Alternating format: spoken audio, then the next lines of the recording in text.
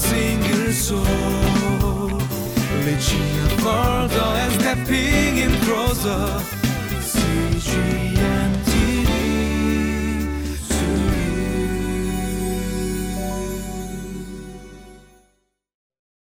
Hello everyone, welcome to Thursday, July 25th edition of Living Life. You know, when I just entered into Biola University, when I was a freshman, there was a older Korean hyung, or older brother as we know it in Korean, that wanted to disciple me. And I said, okay, cool.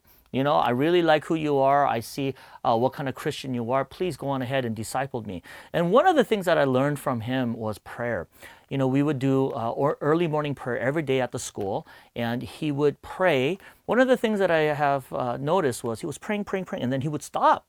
And he would pause for about 5 minutes, and I'm wondering like, hey, why is he pausing, you know? And then he would pray again. And I thought he was taking quick naps, but he wasn't doing that. Actually, later on when I asked him, why do you pause? And he said, Sam, you know, when you pray, you also have to stop and listen to the voice of God. And I was like, wow, I'm not used to that, because in all my training, when I went to prayer and when I was growing up in the Korean church, it was just like 통성기도, you know, everybody just prays together, just pray, and they would never stop. And I thought that's how we would have to pray.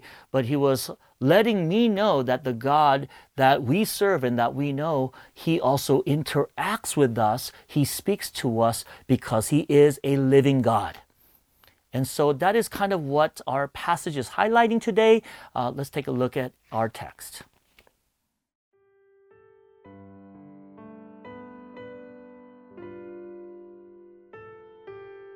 Psalm chapter 115, verses 1 through 8.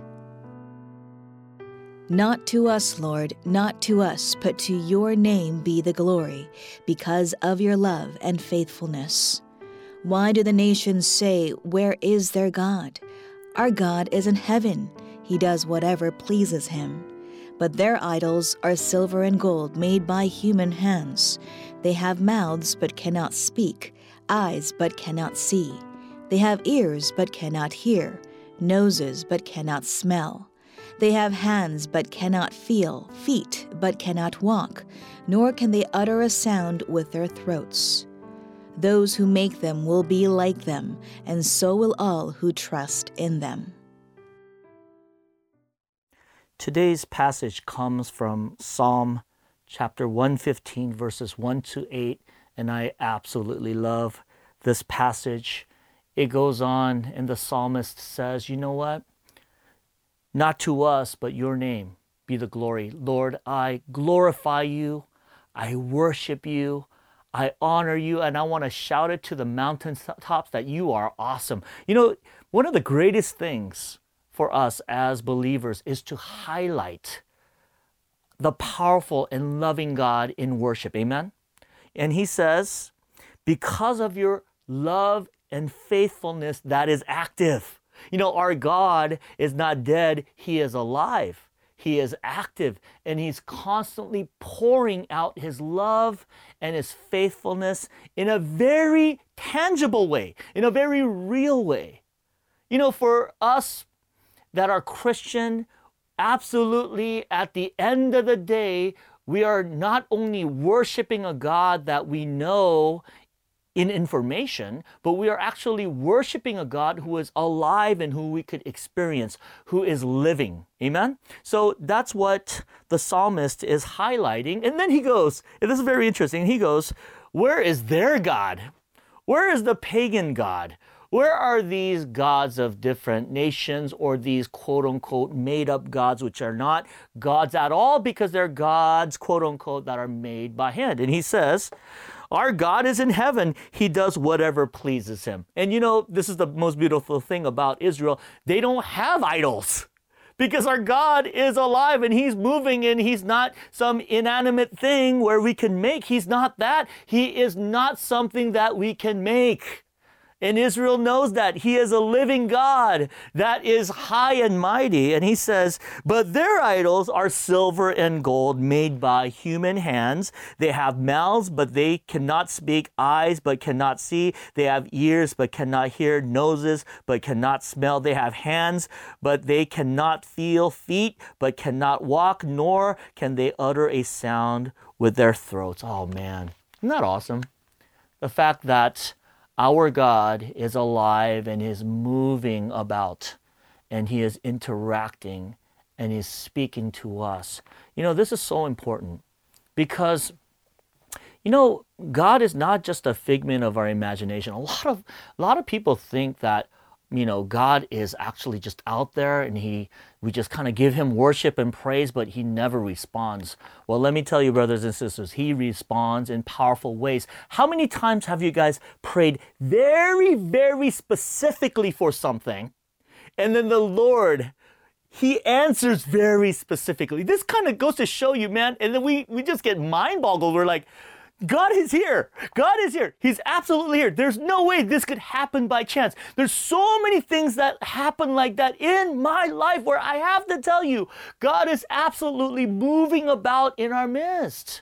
Where others, when they create these gods by hand and they do all these things, they're just wondering, how is this God going to respond to them? They're not, because there's only one God. And this God is alive and He is well. You know, I just want to share a real quick story, you know, because as much as we pray to the Lord and as much as we worship Him and as much as we pour out our hearts, you know that He answers. I want to share a quick story. One day I was fishing in this one area that I've been going to this place in Mexico for 25 years. I was fishing, and the Lord, all of a sudden, I just hear this thing, you know, in my heart.